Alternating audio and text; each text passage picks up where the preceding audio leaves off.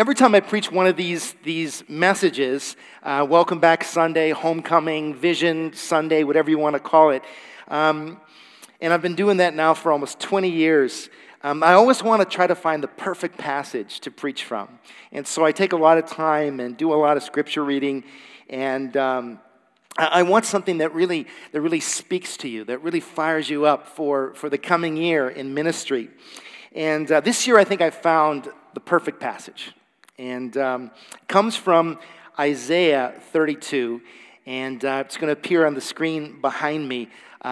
Listen to these words from the prophet Isaiah. See, a king will reign in righteousness, and rulers will rule with justice. Each one will be like a shelter from the wind, and a refuge from the storm, like streams of water in the desert, and the shadow of a great rock in a thirsty land. Then the eyes of those who see will no longer be closed, and the ears of those who hear will listen. The fearful heart will know and understand, and the stammering tongue will be fluent and clear. No longer will the fool be called noble, nor the scoundrel be highly respected. For fools speak folly, their hearts are bent on evil. They practice ungodliness and spread error concerning the Lord. The hungry they leave empty, and from the thirsty they withhold water. Scoundrels use wicked methods. They make up evil schemes to destroy the poor with lies, even when the plea of the needy is just. And then this line, but the noble make noble plans, and by noble deeds they stand. I love that last line. But the noble make noble plans, and by noble deeds they stand. So what this passage is basically saying is that there's two types of people in the world. People who recognize the big picture, the fact that despite all the storms and all the problems and all the issues that we have in this world, there is a king who reigns in righteousness. There is a God who holds all things, every single one of us, in his hand. There is a God to whom this world is accountable. And the people who understand this, who get this, they live accordingly. And then there are those who do not. The fools who speak folly, as verse 5 says in this passage, whose hearts are bent on evil, the ones who practice ungodliness and who spread error concerning the Lord, ones who, because they are so focused on their own agenda and their own aggrandizement, leave the hungry empty and the thirsty without water. I mean, they're living as if God doesn't exist. They're living as if they're not accountable to anyone. Now, the word that Isaiah uses to describe the former is noble. And it's an ancient word, but it's so appropriate to our purposes this morning. Now, the latter kind of person he calls the fool. Now, I'm guessing that no one here this morning wants to play the part of the fool. There's no one here who wants to look back on this year of ministry and think to themselves, what foolishness. I just wasted that year of my life. So let's concentrate on this word noble. Tell me, what does it mean to be noble? I looked it up this week, and one definition goes like this: belonging to a hereditary class with high social or political status, aristocratic. Think Downton Abbey, right? How many of you are Downton Abbey crack fans or crack cocaine addicts? I mean, it's one of those shows, right, that you get involved with, and it just becomes a kind of something you can't resist, right? I think there's a movie coming out, isn't there? Some of you probably already have tickets if you're really into it. But there's another definition besides that kind of nobility, and this is what Isaiah means when he uses this word. Noble can also mean having or showing fine personal qualities or high moral principles and ideals. These are folks who don't just live their lives. No, they ask the question, what sort of person does God want me to be? What sort of person is Jesus inviting me to be? And then they live accordingly. Again, they're living as if there is a God who sits on the throne, who sits in heaven, and who holds all things in his hand. They understand this, and it's around this principle that they make day-to-day decisions. Now, right off the top, I think every one of us here in this room would probably just knee-jerk a response to all of this and say, hey, you know what? I want to be noble, right? I want that kind of nobility. I don't want to be the fool, right? Who doesn't want to be noble? But wait a minute, not so fast. Because here's the thing, the choice to be noble isn't just about hoping and wishing and wanting to be noble, right? It's not about getting, a coffee cup like this and saying, I heart nobleness, right? Or a t-shirt like this, right? In fact, if someone wore that, you'd probably think they're pretty pretentious, right? No, being noble has to do with the way you choose to live. It's choosing the road less traveled. It's choosing what's important over what's trivial. It's choosing what's right over what's easy. It's choosing sacrifice over self-fulfillment. It's choosing service to others over self-service. It is, as Jesus showed us so dramatically when he was here, it's choosing the way of the cross, sometimes even the way of suffering, in order to bring life to the world. To be noble in this world is to choose to do some of the things that we saw on the video, right? To recognize that now is the time, that the world has got all kinds of problems, and God needs us as people who believe in him, as people who follow him, to step up and to make a difference, to live a selfless life. Now is the time. The noble, says Isaiah, make noble plans, and by their noble deeds they stand. So hopefully by now you're a little inspired. Maybe you're saying to yourself, okay, Pastor Bruce, I'm in. I want to step up. I get it. Now is the time.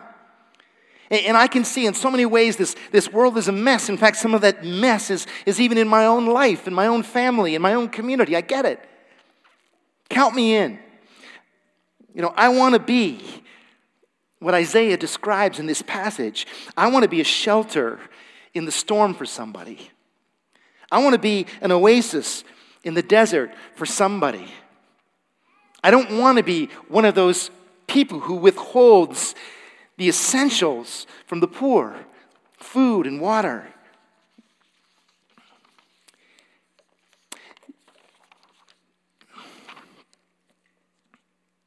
So if that's you, then let's get practical.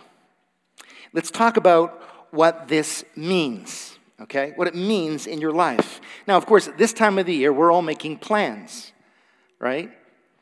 I know that's what Sharon was doing this week. She was printing out all the schedules of our kids, a couple of whom are going to school still, and we're all trying to figure out our schedules. When are you going to be home for supper? What nights aren't you home? I'm sure this is going on in your house as well, right? I mean, if you're a teacher at this time of the year, what are you doing? Well, you're making lesson plans, right? You're making sure there's some plans. How are you going to get your students from point A to point B in terms of learning this year? Some of you are parents, and you've got all kinds of plans now that you're making as to your kids' recreational activities, right? What teams are they going to join? What music lessons are they going to take?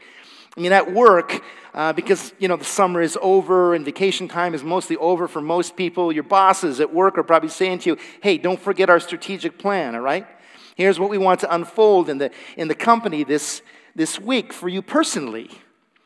You got some plans, right? When to work out, right? Maybe this year you're saying, you know what, I want to get in shape, or I want to give myself to a new activity. And it's all great. It's all good. Making plans is a good thing. But what we're talking about here now is your plan in terms of making a dent for the sake of the kingdom of God, right? Your ministry plan, so to speak. What's that plan? And as I was thinking about this week, I thought this would be a good time for us kind of just to go back to our mission statement, right? We pull this out usually around this time of the year. For those of you who don't know what it is, we kind of break it down into three things: loving people, igniting faith in Jesus, and transforming lives. Loving people, igniting faith in Jesus, and transforming lives. And I thought what we could do this morning is I'll just run through these three areas, and I'm going to just ask you, okay, what's your plan in this area? And I'm going to suggest a few things that you might do in order to make a noble plan in these areas of your life. So let's start with loving people. Loving people. Years ago, I attended a conference in Grand Rapids, Michigan, led by two guys, Gary Smalley and John Trent. And the conference was entitled Love is a Decision. And I have to tell you that it really revolutionized my thinking about marriage and relationships in general, because the premise of the conference was this, that most of us like to think of ourselves as loving people, right? We like to think, I want to be a nice, loving person.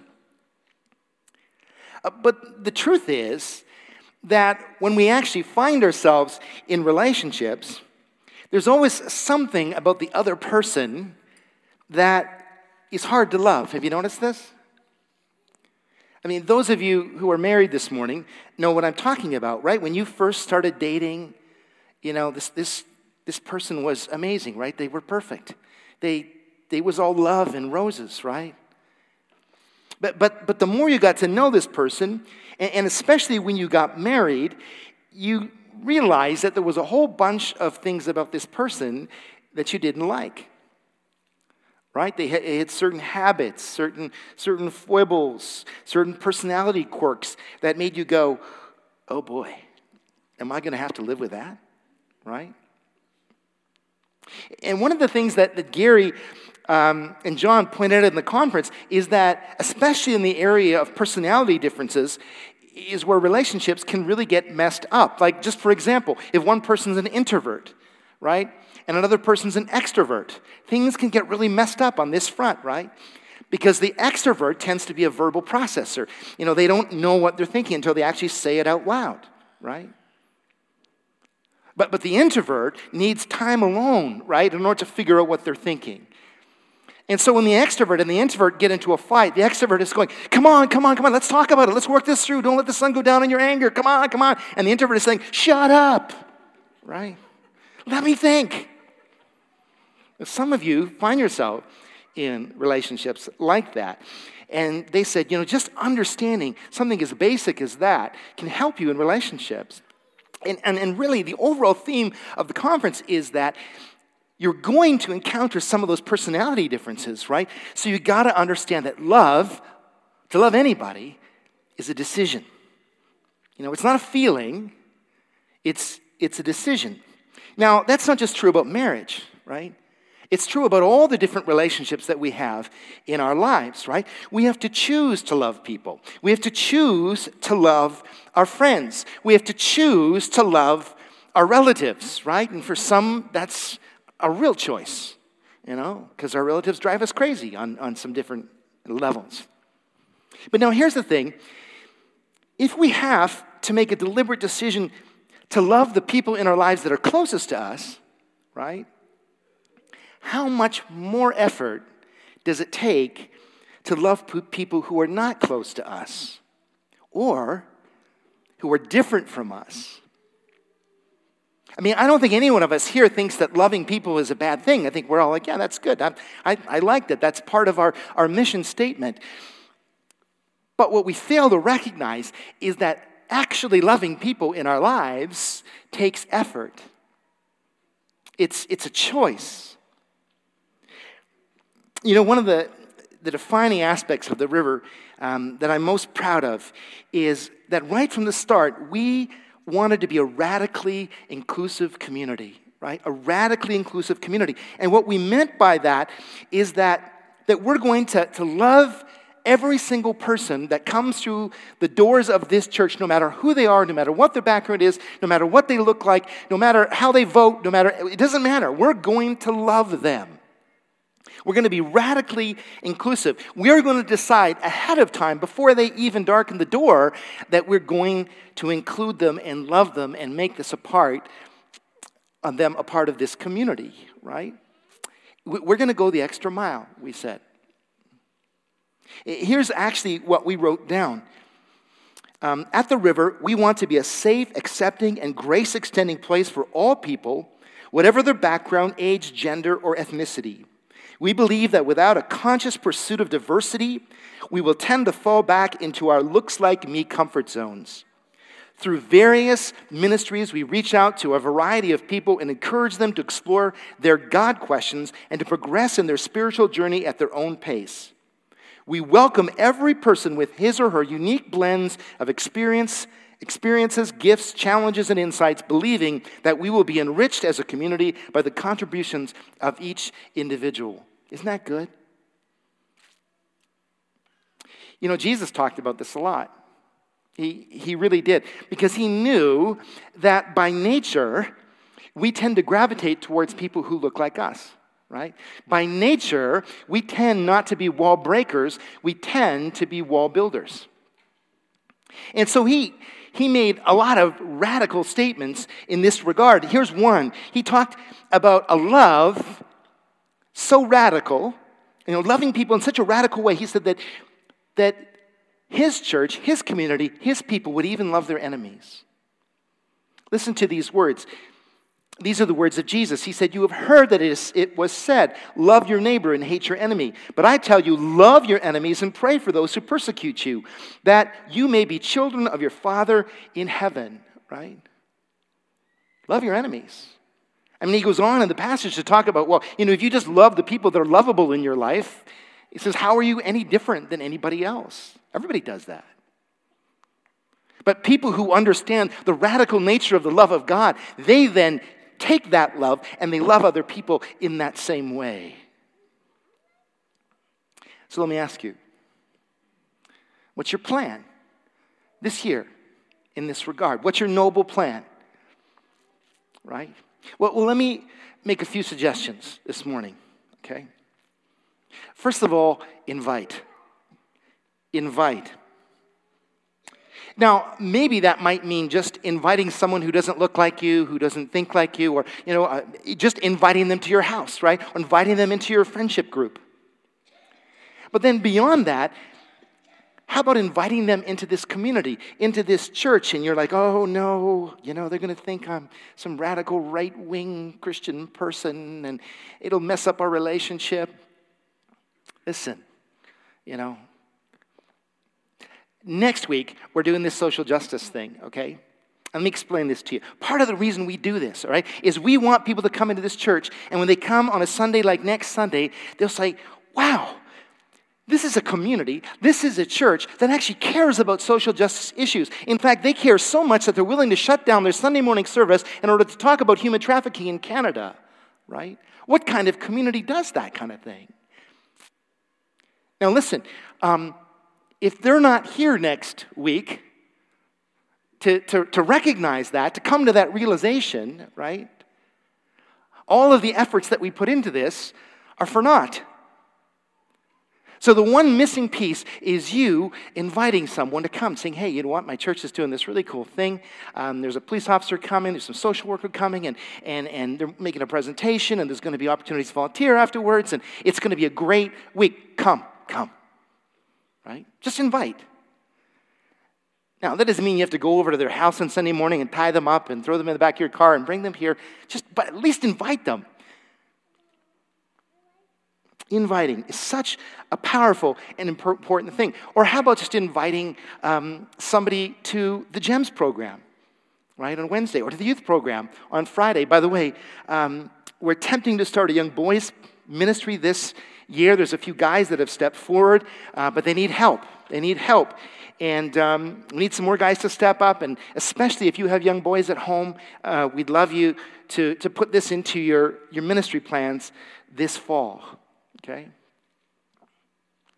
All right, another suggestion for your plan, for your noble plan, and that is volunteer, right?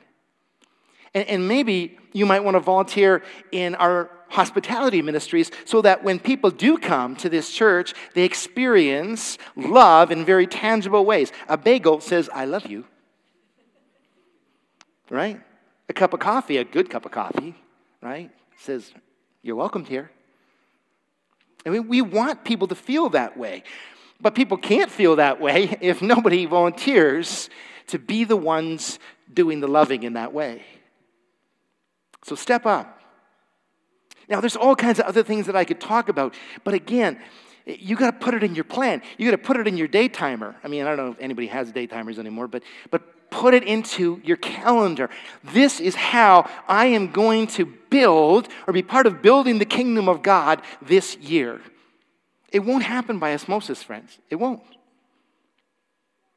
You got to make a noble plan. All right. How about the second aspect of our mission? Igniting faith in Jesus. Igniting faith in Jesus. Now, before I say anything, I want you to understand the fact that as a church, and we were very deliberate about this when we wrote this, we're not just trying to ignite faith in general, okay? I mean, there's a lot of things that you can have faith in, right? You can have faith that the Edmonton Oilers are going to win the Stanley Cup next year. By the way, good luck with that, right? We've been disappointed for so many years, right? And neither is it, we're just trying to ignite faith in God. I mean, that may be a starting point, but what we're trying to do is we're trying to ignite a faith in Jesus. Why Jesus? Because you see, here's the thing. Jesus reveals the heart of God. You know, sometimes people who believe in God but don't believe in Jesus will say something like this. They'll say, well, we all know that God is love. And I'll say, really? We know that? You know that? How did you come to that conclusion? I mean, you know, it may turn out that God is not loving at all, that maybe God is angry, you know, or that God is not really interested in us or in this world or in this universe, so to speak. You know, God may be he may be self-absorbed. How do you know that God is love? And here's the thing, the only way in which we know is because of Jesus. Because in Jesus, God revealed his heart. And in Jesus, especially what Jesus did for us in terms of taking our sin, dying on the cross, and cleansing us from unrighteousness, making us his sons and daughters, it's through that we know that God is love. So that's why we're trying to ignite a faith in Jesus.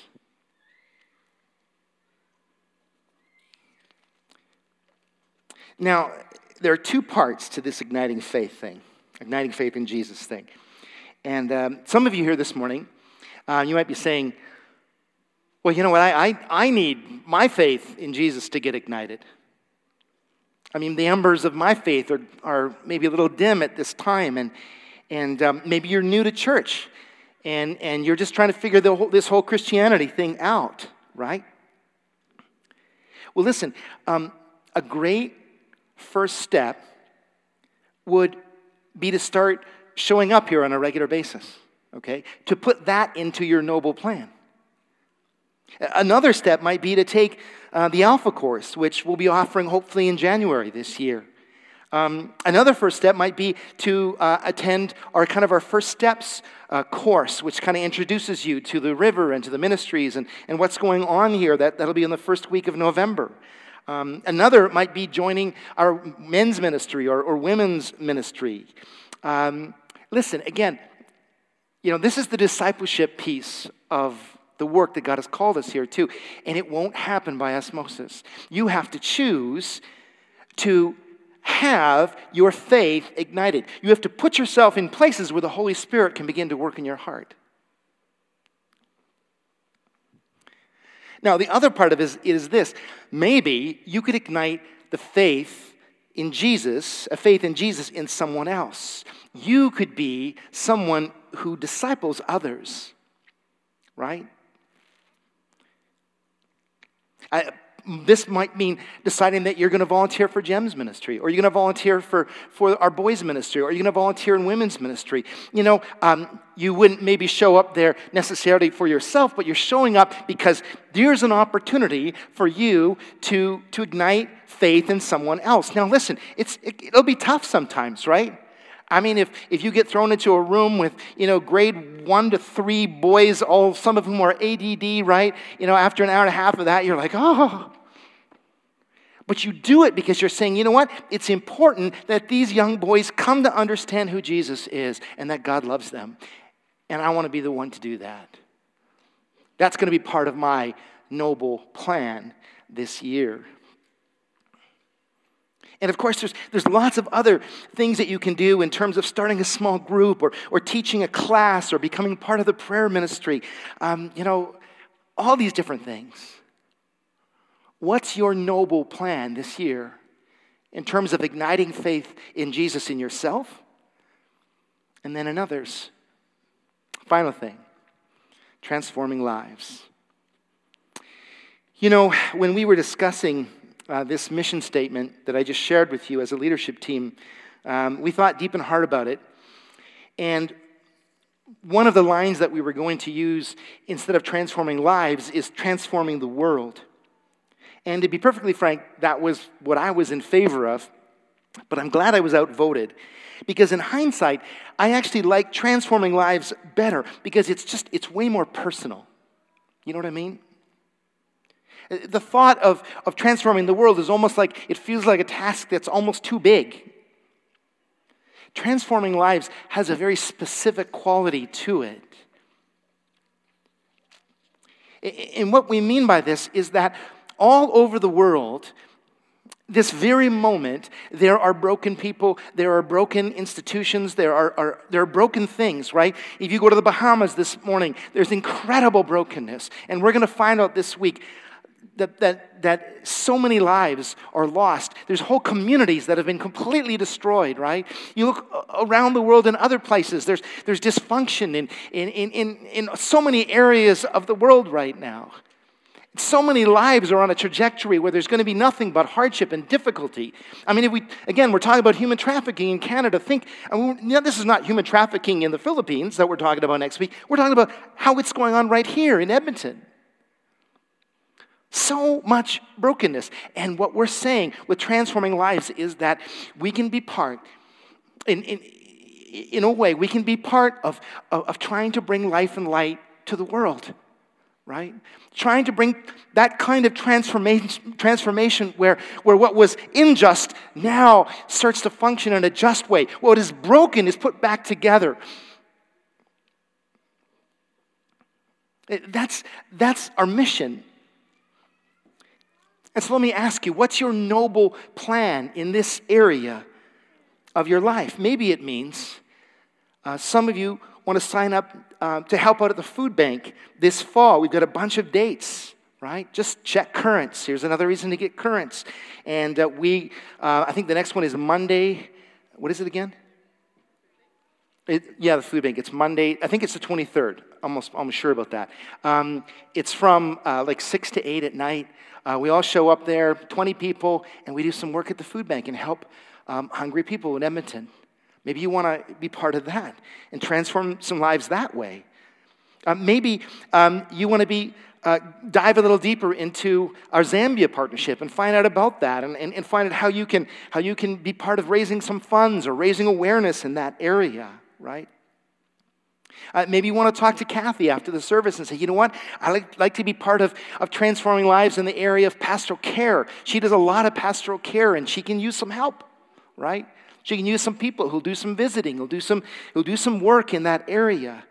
Right now, I need a bunch of strong guys that are willing to help Kelly Lehman, who lost her husband, Kevin, this last year to a heart attack on September 28th, just one day, one Saturday. Maybe you'll be willing to step up, right? 9 to 5 and do some work. And, the noble, Isaiah tells us, make noble plans. and by their noble deeds they stand. You know, part of the reason I love that line so much is that here's the thing, and I'm going to close with this.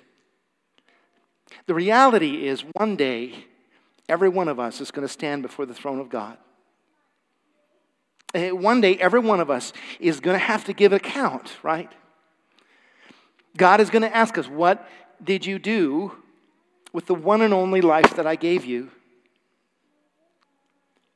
And here's my prayer, right? That between now and that moment, you'll take Isaiah's advice. And you'll say, I don't want to waste my life. I don't want to just, fill it with my own stuff, my own, fun, my own whatever. But I want to be part of changing the world. So that when I stand before the throne of God, I can hear those words from Him. Well done. Well done, my good and faithful servant. I want to hear those words. I hope you do too. There's a song that's always haunted me. And it rings in my head from time to time. And I know I've quoted this before here, but almost every time I hear it, and I just listened to it again this week, it brings tears to my eyes. It's by Graham Kendricks, and it goes like this. When it's all been said and done, there's just one thing that matters. Did I do my best to live for truth? Did I live my life for you? When it's all been said and done, all my treasures will mean nothing. Only what I've done for love's reward will stand the test of time. Lord, your mercy is so great that you look beyond our weakness and find purest gold in miry clay, making sinners into saints. I will always sing your praise here on earth and ever after, for you have shown me heaven's my true home. When it's all been said and done, you're my life when life is gone. The noble make noble plans, and by their noble deeds, they stand. Let's pray. Father, this is a defining moment. Here's another opportunity as we look out over a coming year of ministry. This is a defining moment for us to say, I'm going to make a plan. I'm going to make a noble plan. A plan to help people, to love people, to care for people, to build the church, to build your kingdom, Lord. To give of myself, to give of my resources. Because what we're doing here is important. It matters. It matters to people. It matters to this world. So convict us by your Spirit this morning. May those words ring in our head this week. May we ask ourselves, each one of us, are we making a noble plan? A plan to bring light and life to this broken world. Help us. Inspire us. We pray in Jesus' name. And all God's people said, amen. Amen.